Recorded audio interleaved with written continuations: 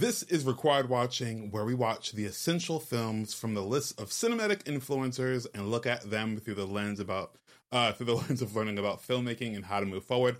I'm your host, Trey Epps, and this movie is written and directed by Charlotte Wells, stars Paul Mescal, Frankie Corio, and Celia Rolson Hall. This is Aftersun. I love you. Love you.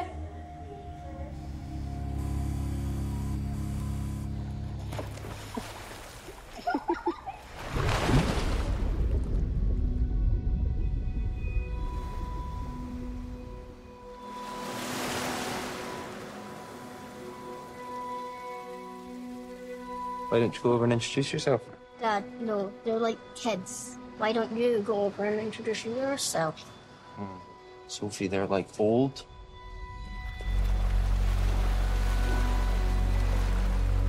Think you'll ever move back to Scotland? No. Why? There's this feeling, once you leave where you're from, that you don't totally belong there again. You okay through there? Don't you ever feel like tired and down and feels like your bones don't work, like you're sinking? We're here to have a good time, eh?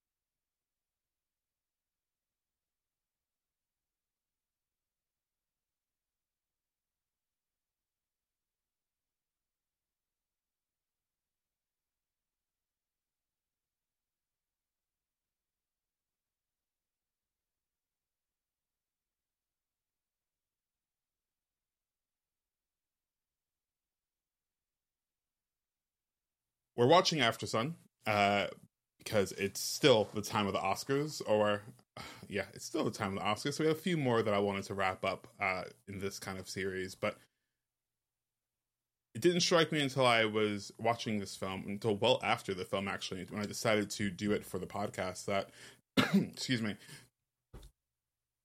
about how hard it is to be a parent. I am a parent, a child under 2 years old, and I'm not too far away from Callum. I'm not too far. Like, I'm in my early 30s, and I'm not in my early 30s and raising, a teenager, but I'm in my early 30s trying to raise a child, and it's difficult. And I think the place where this really struck me is I guess adult Sophie's life, and how she's trying to not only understand who her father was, but likely trying to understand who her father was so she can understand who she's going to be as a parent, right? To understand not only who she is, but who she's going to be as a parent. And that's a really difficult thing and a difficult pill to swallow because, again, parenthood is so hard. It's so hard, and it's not talked about, and it's often swept under the rug. And to have to deal with that aspect of your life and also have to deal with everything else that goes on in your life is a hard thing to reconcile. On one hand, you have this child, this other person that you're trying to look after. If you're fortunate enough, you also have a partner that you feel responsibility toward, and that's has its own issues and it has its own weight, some issues and weight and everything else. And then you have to worry about yourself. And I think in life there are only so many hours in a day, and we find it really hard to understand ourselves on our own, let alone when we're in what I think are the most formative years of our life, which isn't necessarily when we're teenagers. I think that 100% extends into our 20s, into our 30s, into our 40s as we enter these different periods of time in our life. And I think that's where the heart of Aftersun really is. And it didn't dawn upon me until afterwards, but it felt really beautiful to have that appreciation after the fact. And furthermore, I think as a child of a broken home who has been on vacations such as this trying to reconcile, I guess, your childhood really early on and maintain your innocence and understand that you see through the adults in your life, and you see, you know, I appreciate that Sophie saw that her father was struggling and didn't know how to communicate it, and wanted to live this life of, like, you know, chasing boys around this hotel, right? Making friends and everything else, and just dancing. Look, it's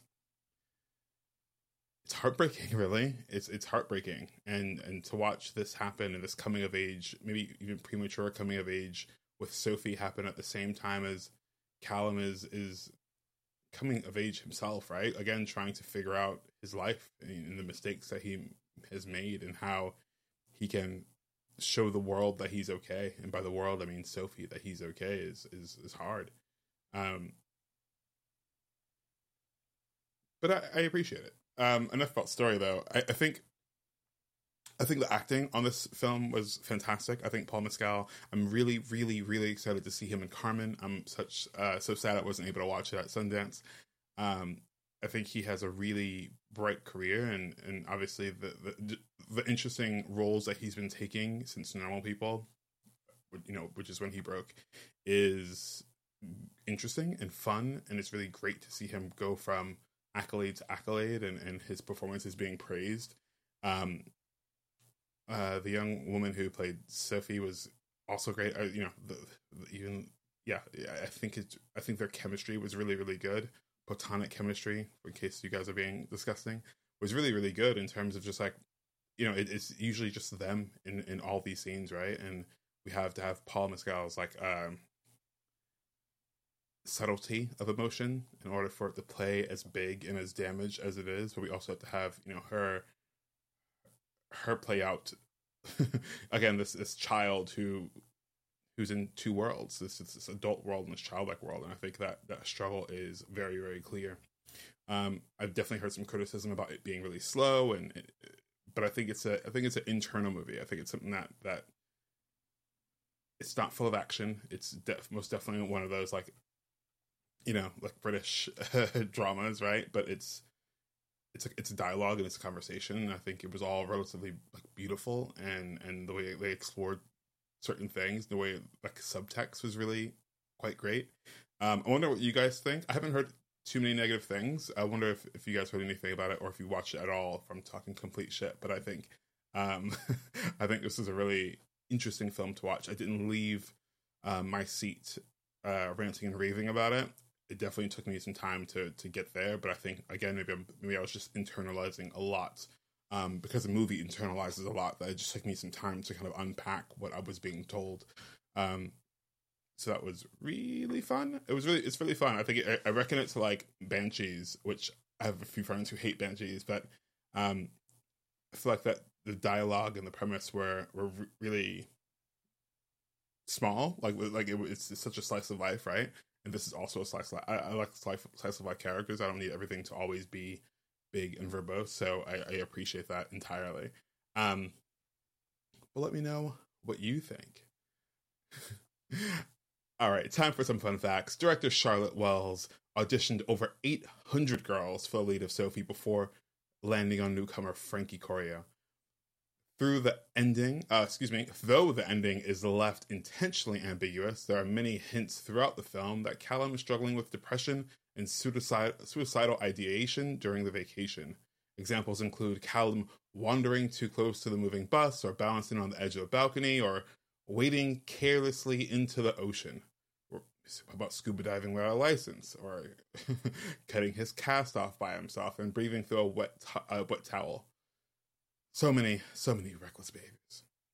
According to Paul Mescal, in a recent interview, he and Sophie Corio spent 2 weeks prior to the filming in a hotel resort on holiday together to form a bond that was needed to portray the father-daughter relationship once filming began. And that, I mean, talk about the time. You hear so often about how people don't get rehearsal time on feature films. So I think even to get 2 weeks to get to know your character and build that bond is incredible. Scene stealers. Paul Mescal is obviously a scene stealer. Like I think he really injects the kind of charm that I like into, like, DiCaprio or George Clooney, and it's And maybe like those younger versions. I'm trying to think of some young actors, but you get the idea of like, I think when he steps on screen, it's something kind of magnetic about what I think is like this honesty that he's bringing to the characters. I think that is really fun, and I think it's really fun to watch, and I think that's what people are being drawn to. Again, really can't wait to see him in Carmen with Melissa Barrera. Hope I'm saying her name right. She's fantastic. But I'm really excited to see the kind of movie star that he's going to end up being, and I really hope that we eventually see him in a TV series where he can really dig into some of these like longer form things, similar to normal people. But that's all I got. I mean, it's Aftersun, baby. Again, tell me what you think. Am I wrong? Did I get it right? I don't know. I struggle if this is required watching or not. I'm gonna say no. It's not required watching. I think it's a fantastic movie, but I'm not sure if filmmakers all around the world should be running to this film to check it out to enhance their storytelling capabilities. I think there are some things to take away, obviously. I think being able to have a control on your dialogue and understand subtlety and misdirection and all that is really, really important. That's one thing that I definitely took away. And as I started to write after this film, I kind of thought to this, and Banshees even, about how dialogue is so important. And obviously it's important, but how we're able to say things without saying things, and even much more than just showing and not telling. I think it's what we are saying and what we mean versus saying something, quite directly. Anyways, there we go. That's it. That's Aftersun. Thank you so much for checking this out. If you enjoyed, please share it. Please subscribe. Please, leave me a comment. Let me know what you're looking into. I'm looking into continuing my series of going to watch Indian films in the theaters. I'm going to start something in Nollywood, perhaps. Nollywood being like a Nigerian film, or just looking to explore African film as a whole as well. But if there's any film or any kind of genre or like geolocation that I should be checking out, let me know. I hope to be pumping out way more than one of these a week. So suggestions are recommended. I need more things to watch. Anyways, see you later. The start point for this project came from a couple of different places. I think for all of my other films, there is a really concrete point at which I remember being aware of knowing this was the project I was going to do, and it doesn't quite exist for this film because I think in many ways it was a continuation of a short film that I made, my first short film, that explored similar themes that ultimately built to a feeling of grief, which I think this film is an expression of too. It was a script that I read that I was like immensely moved by straight off the bat. I think Callum is the kind of man that I am interested in kind of playing. I think there's a lot of what he does on the surface that kind of acts in opposition to how he is in private, and I think that's just a fun exercise to be involved with as an actor.